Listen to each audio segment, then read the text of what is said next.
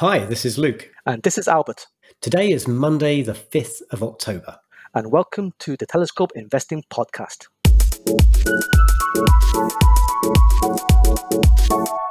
In today's episode, we're going to talk about emotions, particularly when it comes to investing. Emotions can make you make investment mistakes and hold back your portfolio returns, but there are ways to deal with them. We thought we'd talk about this topic because we had the question from one of our long-term readers. She asked, how do I manage my emotions when I'm invested in my portfolio? So today we're going to try and tackle that topic. But before we do, have you got a story of the week for us, Albert? Yes, I read last week quite an amusing story about a company called Nikola. If you're not familiar with Nikola, they are a new electric car company named after Nikola Tesla. It has nothing to do with the company Tesla, except that they are trying to be their rivals. It's got everything to do with the company Tesla. Didn't they steal their IP, stole a load of their engineers? Allegedly. But the interesting thing last week was that a company called Hindenburg Research wrote a scathing report about them, saying that they were committing fraud about their products. And then the company denied this, but the CEO then suddenly resigned. Did you read the full report? It was really interesting. I didn't really read the full report, but I heard that the allegation was that Nikola made a video of an early product of one of their electric trucks moving along a road. And the rumor was that it didn't actually work. What they did was they put the car or the truck on a hill and basically turned the camera at a slight angle and let the car roll down the hill, making it appear to be moving along the road. But based on this video, they secured a $2 billion investment from GM. If you read the report and watch the video, it's quite amusing. There are a whole bunch of allegations in there against Nikola and also against the founder, Trevor Milton. Allegations about stolen IP, allegations about trying to pass other people's technology off as their own, doing silly things like just putting a sticker over the manufacturer of the motherboard to try and pretend that they'd manufactured it rather than just buying it in from a third party. Sounds like they've been doing quite a few things fraudulently. So one thing I thought was interesting is the company that published this are a fairly notorious short seller. Sometimes these reports can be put out just to move the market, and it can be done in quite an unethical way. But I do think this time, although it's still allegation and not fact, there might be some truth in what's being reported. Well, especially with the CEO resigning so suddenly. Yeah, that CEO, interesting guy. I just read a quote from him from a year or two ago. He said, "There's very few people that can out Elon in this world. I'm one of them." That's your mention of Elon Musk this week. Ticked that box. This story really is reminiscent of the Theranos story and Elizabeth Holmes, if you remember that one, Luke. I do, yeah. I think she's still waiting to go to trial. But yes, similar pattern, I guess. A highly charismatic founder driving the company and perhaps trying to sell technologies that allegedly didn't exist. It will be very interesting to see what happens now that GM basically is running Nikola. Yeah, they took a 10% stake. I wonder if this is egg on GM's face. Possibly. The GM vice chairman, Steve Gursky, is now in charge of Nikola, so good luck to him. Yeah, good luck, Steve. Should we get to the main show? Yes. So, today we're going to talk about emotional investing, or more specifically, how to avoid it. But to kick it off, maybe we should just have a quick discussion around why we invest irrationally. What do you think, Albert? I think one thing that makes us trade badly is that we don't like losing. I know that sounds obvious, but I think research has shown that people dislike losing a lot more than they like winning. So people in general will do what they can to avoid losing. Yeah, I remember reading some behavioral economics research that implied it was preferable to win $50 than to win $100 and then lose $50. The net result's the same, but just that volatility and the sense of losing can put investors off of that choice. I believe Daniel Kahneman discussed a lot of this in his book, Thinking Fast and Slow, which I read a few years ago. And I recommend to anybody who wants to look into this more deeply. Yeah, it's really good to understand what's happening inside your own head. By understanding what drives your thinking, it's the first step to trying to control it and to be more rational when markets are in a panic. So the fear of losing is often the cause or reason for why people make these bad decisions. When markets enter a really volatile time and when valuations are falling, you can kick out of your rational investor mode into more of a fight or flight response and just start reacting rather than planning and investing rationally. And on the other side, when markets are rising, you might feel exuberance or greed even and want to get more profit by buying more. Yeah, absolutely. I guess that's what leads to some of these bubbles, particularly around, say, stocks like Nikola, where everyone thinks it's the next Tesla, the next hot thing. The fear of missing out leads to that wild exuberance and crazy valuations that aren't really backed up by the reality. I think that's a key phrase, Luke, the fear of missing out. Yeah. So that's why we sometimes invest irrationally. But what can we do about it? Well, first of all, you should acknowledge that you have these emotions, but you don't have to act on them. It's natural to feel bad when you lose and happy when you win, but it doesn't mean you have to do anything about it. Yeah, exactly. When you're a long way from retirement, as most of our listeners are, when the market's falling, it doesn't matter because you don't need that money. You're invested for the long term. These are all just the little bumps and the fluctuations. Things go up, things go down. But over the 10-year time frame, you can be much more assured that you're going to be in a positive position. Market downturns can take several years to recover. And if you need that money in the next couple of years, perhaps for a house purchase, perhaps to pay for an education for a child, or maybe even just an unexpected health concern, then you might find yourself having to pull your money out of the market when valuations are low. And that's really the kind of thing that's going to damage your long-term wealth. When you're a desperate seller, you have less options and you might accept the price lower than you would have got if you were not desperate. Yeah, I agree. I guess on today's podcast, we're going to focus on the emotions side of things, but it's worth saying we've got a couple of really good articles on the Telescope Investing website that deal with the topic of having a cash buffer and managing an overall portfolio. So in terms of managing our emotions, Albert, I think one thing that's quite important is to respond rather than reacting. It's really good to have a plan for your portfolio, and then you can always fall back on the plan and just work it through whenever you feel the emotions rising.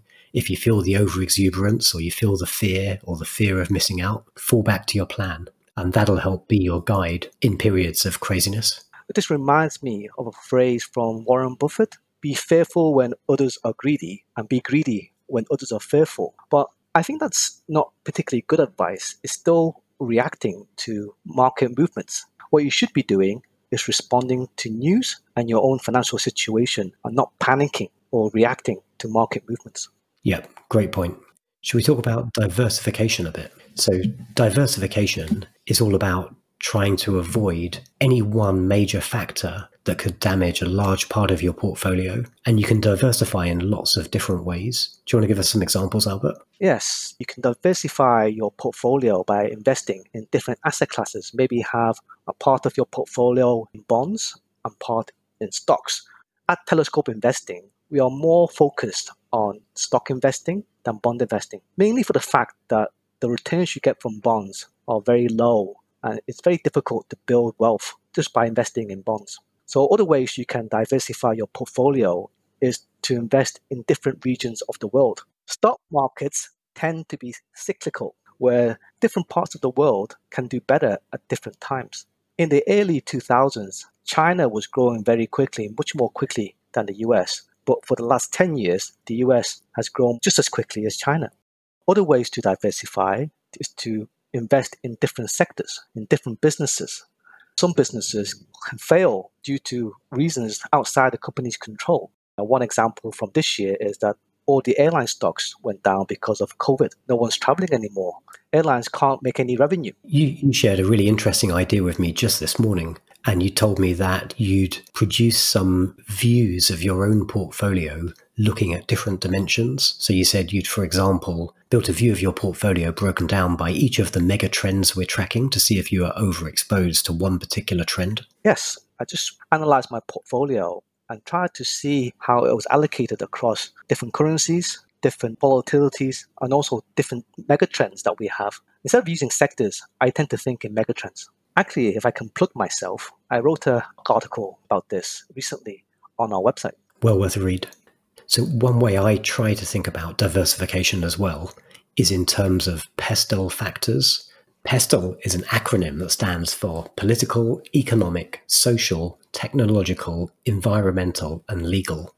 These are basically ways of thinking about the different things that can impact a company, impact an investment.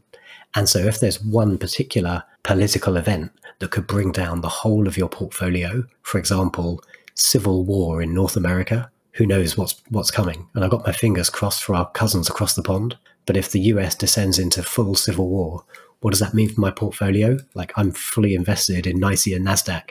That could be pretty grim. I think if that happened, Luke, your portfolio is the least of your problems. Yeah, I think you're right. So what else can we do to protect ourselves from being an emotional investor? Well, Luke, you sent me a really fascinating article a few months ago. The article was titled, Even God Couldn't Beat Dollar Cost Averaging. And it was really interesting because it showed that even if you knew when market crashes were going to happen and only invested at market bottoms, you still wouldn't do as well as just investing regularly every month. Yeah, it's a good article, and I think it really brings it to life that trying to time the market is pretty hard.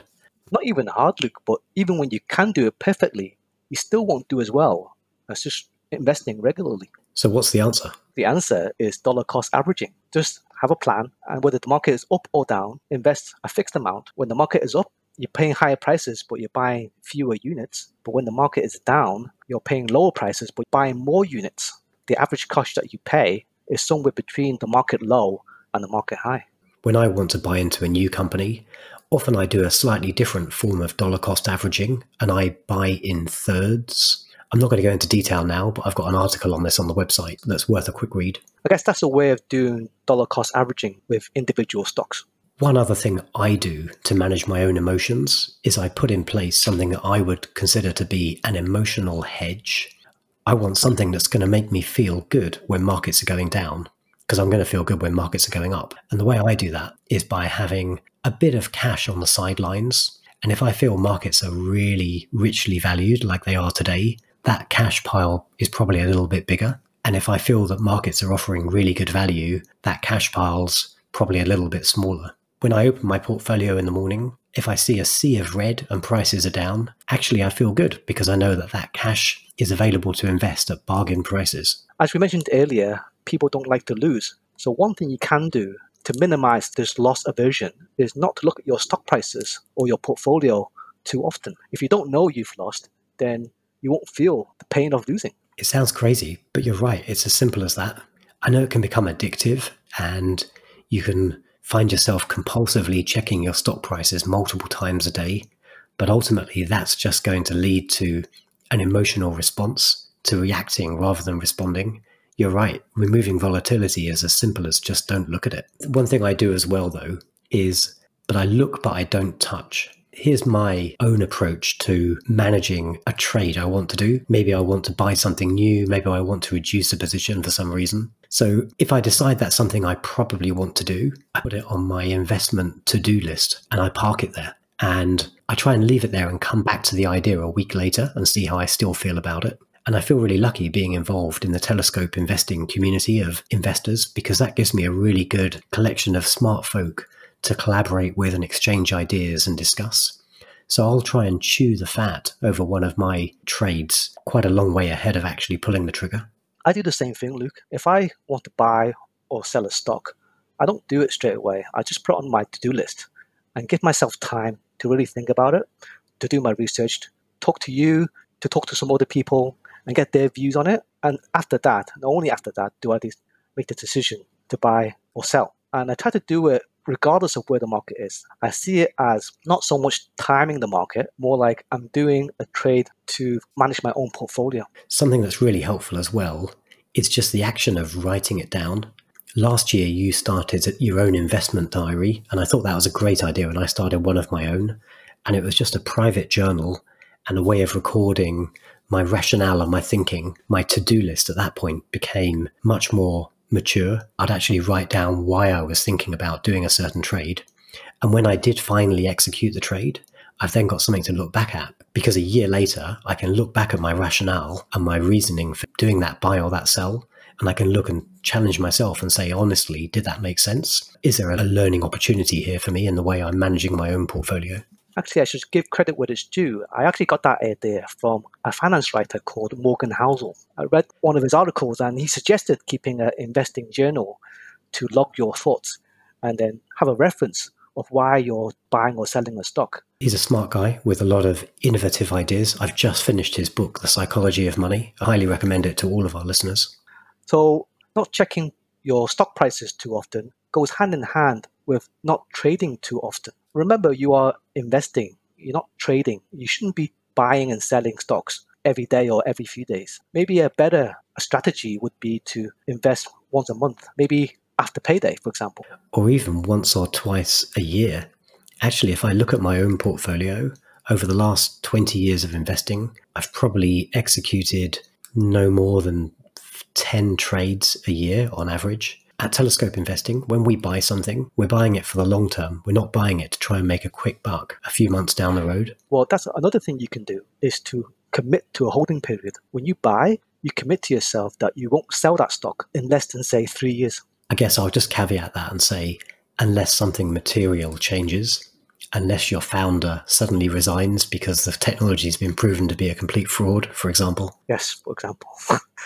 Good example. So we've talked about why we may invest irrationally and some of the strategies to avoid these mistakes. But are there any concrete guidelines of when to buy or sell a stock? I don't know about concrete guidelines, but I guess I've got a few reasons why it might be correct to buy something or perhaps to add to a position you've already got. So just to reel a few of those off. Maybe you've just got new money to invest. You've got cash on the sidelines and you feel like it's better served by putting it in the market. It's money you don't need for the next 5 years. You might also think that a company you've been looking at has really good long-term growth prospects and it just feels like a good investment. You've done your homework, you've parked the idea on your to-do list, you've consulted your friends, and so you're ready to go for it. That's a good time to respond and act with your plan. And in terms of when to sell a stock, there are a couple of reasons that make sense. First of all, if you need the money. If you need the money, you just have to sell. But hopefully you won't be a desperate seller because you put in money that you didn't need for the next 5 years. Another reason to sell is you don't believe in the company anymore or the sector. For example, this year you have no more faith in the airline industry. You don't feel they have a good future. I think both you and I, Luke, we got out of fossil fuel stocks many years ago because we didn't believe fossil fuels were going to be a growth industry over the next 10, 20 years. And also the ethics of it. We didn't want to support that industry with our investment dollars. If you don't agree with the values of a certain company, maybe the leadership has changed and their values have changed. Maybe you found out something that you didn't know before and you don't want to support this company anymore. Another reason to sell is if you think the valuation of the company has gotten too high.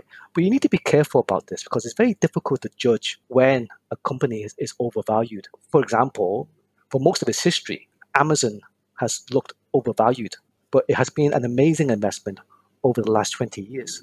So if you think a company has gotten overvalued, maybe err on the side of caution and do your research before pressing that sell button. And I think that's a great opportunity to reduce your exposure rather than selling completely. I've had to do this with Shopify over the last few years, where my original position just kept growing and growing. And at the point where it became uncomfortable for me and it was keeping me awake at night, those were the times when I felt I had to just trim a little bit off, still fully believed in the mission, but I was just too extended within my portfolio. Definitely, if a stock position is keeping you awake at night, then that is a good reason to sell as well. One thing we should highlight that we don't do at Telescope Investing, and that's margin trading and shorting stocks and using options and derivatives. Shorting stocks means that you are selling stocks with the intention of buying them back later at a lower price. Basically, you are betting that the stock price of this company will go down, but you need to be very careful because when you short a stock, your potential profits are limited, but your potential losses are unlimited. Yeah, this is exactly the situation that can lead to emotional investing when you have this unlimited liability. As the person holding the short position, you might have to make cash payments along the way. They're called margin payments just to maintain your position. That can be a pretty painful space to be in. If this sounds complex, it's because it is. This stuff is definitely not for the amateur investor.